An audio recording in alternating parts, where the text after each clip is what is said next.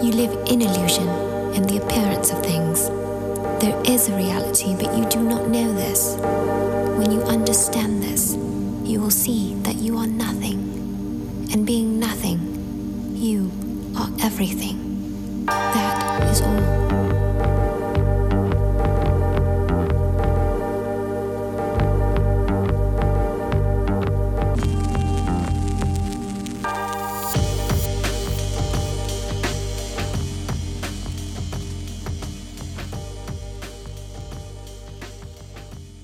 A tightness in my chest, tension buzzing in the background somewhere.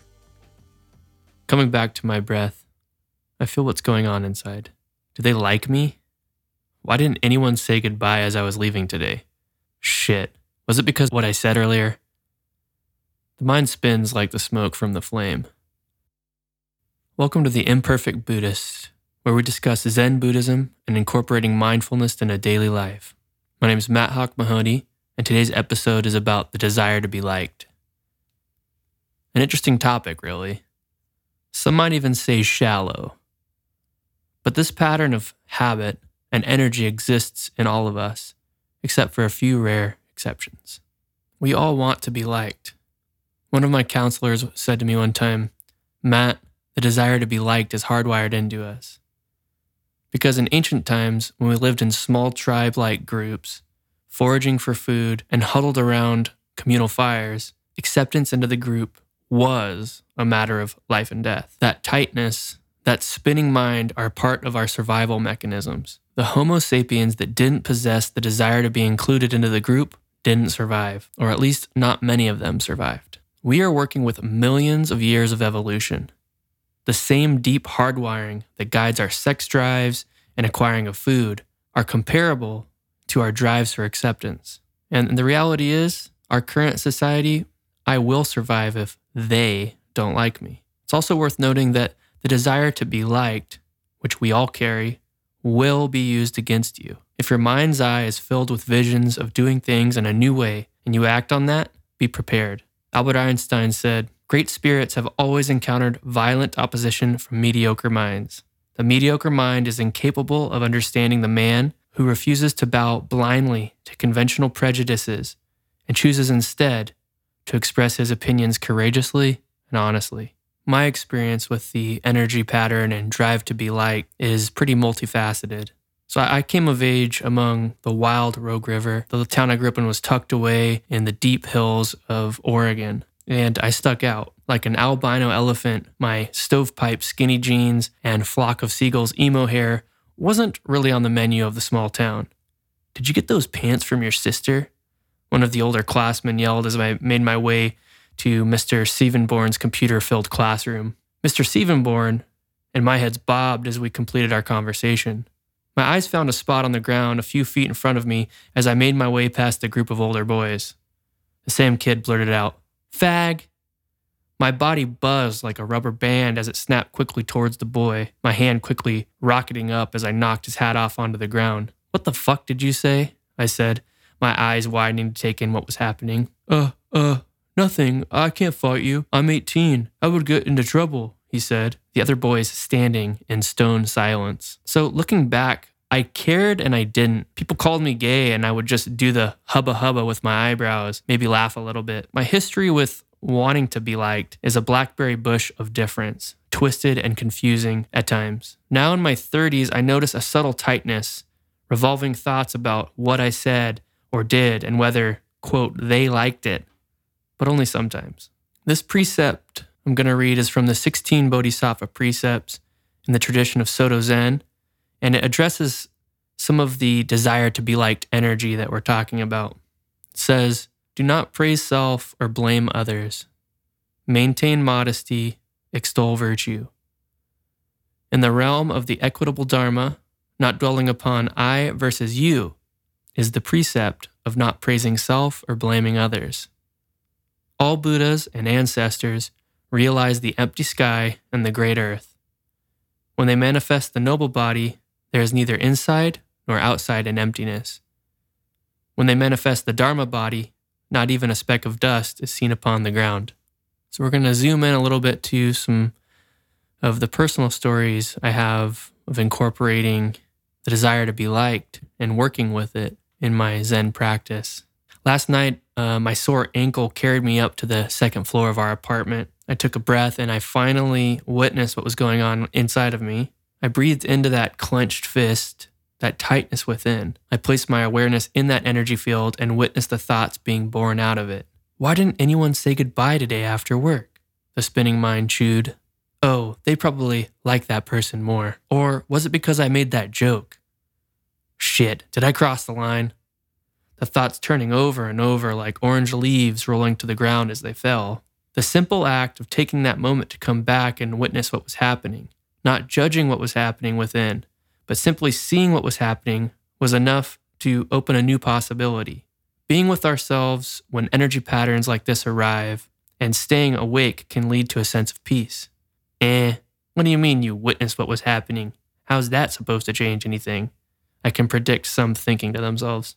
What's powerful about this mindful process when we're dealing with any strong energy patterns, such as the desire to be liked, is that we're taking some skin out of the game. It's impossible to be witnessing what is happening and be fully overtaken at the same time. When we're mindful and witness, we reclaim some of the energy that's invested in these self-defeating processes.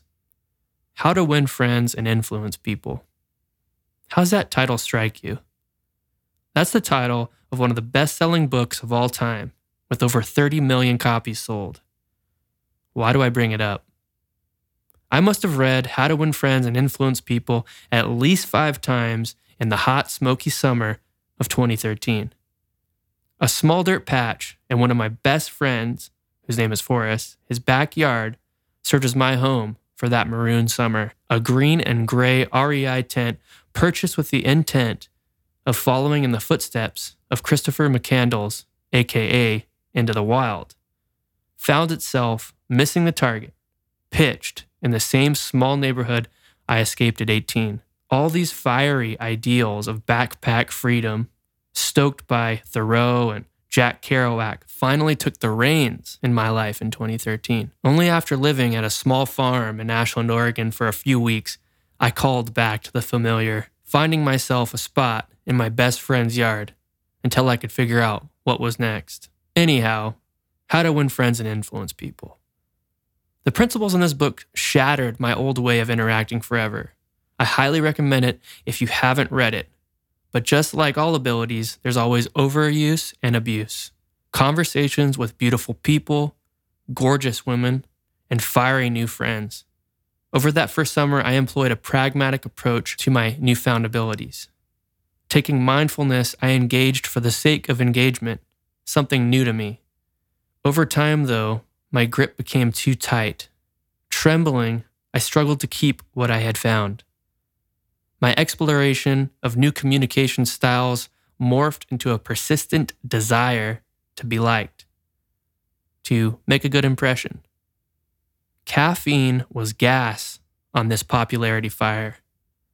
My mind would return again and again, habitually, to the How to Win Friends and Influence People principles.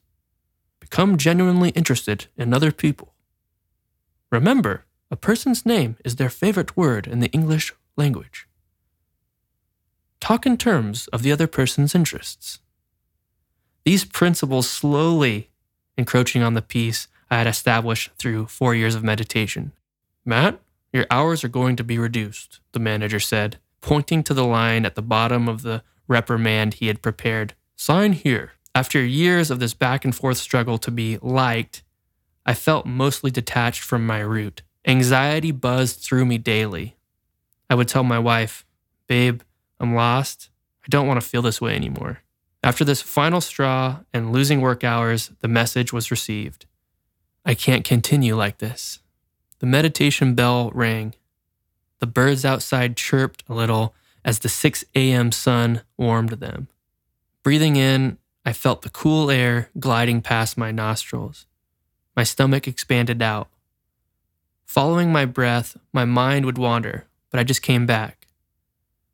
Soon, a trembling shook loose as the tightness in my chest dissolved. A stillness came. The world and all of the things I was destroying myself to control fell away. It quickly became apparent to me that my consciousness had been more and more absorbed in the outside world, in what others thought of me. The desire to be liked is one thing, but when we try to control that and manage that, it becomes a death grip on power. In those times, I had lost connection with the root of peace inside of me, the root of creativity, the root of myself. This is what happens when we become too absorbed in the outside world. When we stay connected to that deep well of inner peace, our actions are giving, our mind is giving, because we are aware that we already have everything we could ever need. Since that time until now, December 2020, I still encounter the need to be liked energy pattern. Sometimes it grips me for a while, causing me to perform. More and more, though, through my daily zazen, I enter the day starting from a foundation of peace. This foundation of awareness through zazen allows me and all who practice it to see what is happening more clearly. When we can see the need to be liked energy patterns when they arise, we have more freedom. When we use the witnessing awareness developed through zazen to be with these cycles, when we're not absorbed by them, that is freedom. This aspect of life, like all others, calls for a wise discernment. It calls for us to walk the middle path.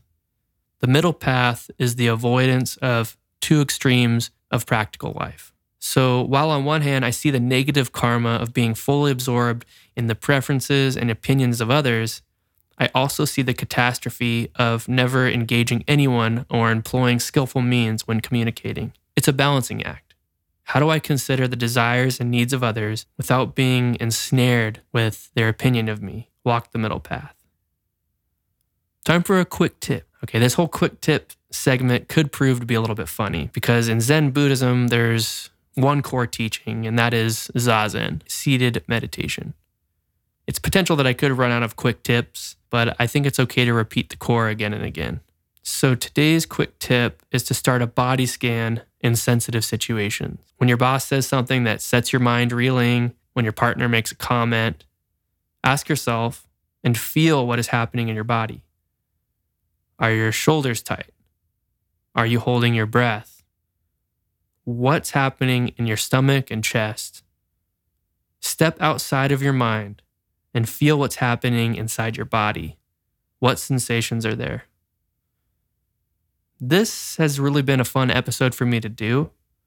This is the first time I am scripting what I want to talk about in the hope that I can deliver my message more clearly to you. I hope that that was the case. But shoot, there I go again, caring what you think. I appreciate you spending time with me today. And if you liked this episode, please follow and subscribe to the podcast, whether you're on Apple Music, Spotify, iTunes, or on YouTube. Subscribing and liking the episode will help me stay connected with you. Hope you have a wonderful day. All right, bye-bye.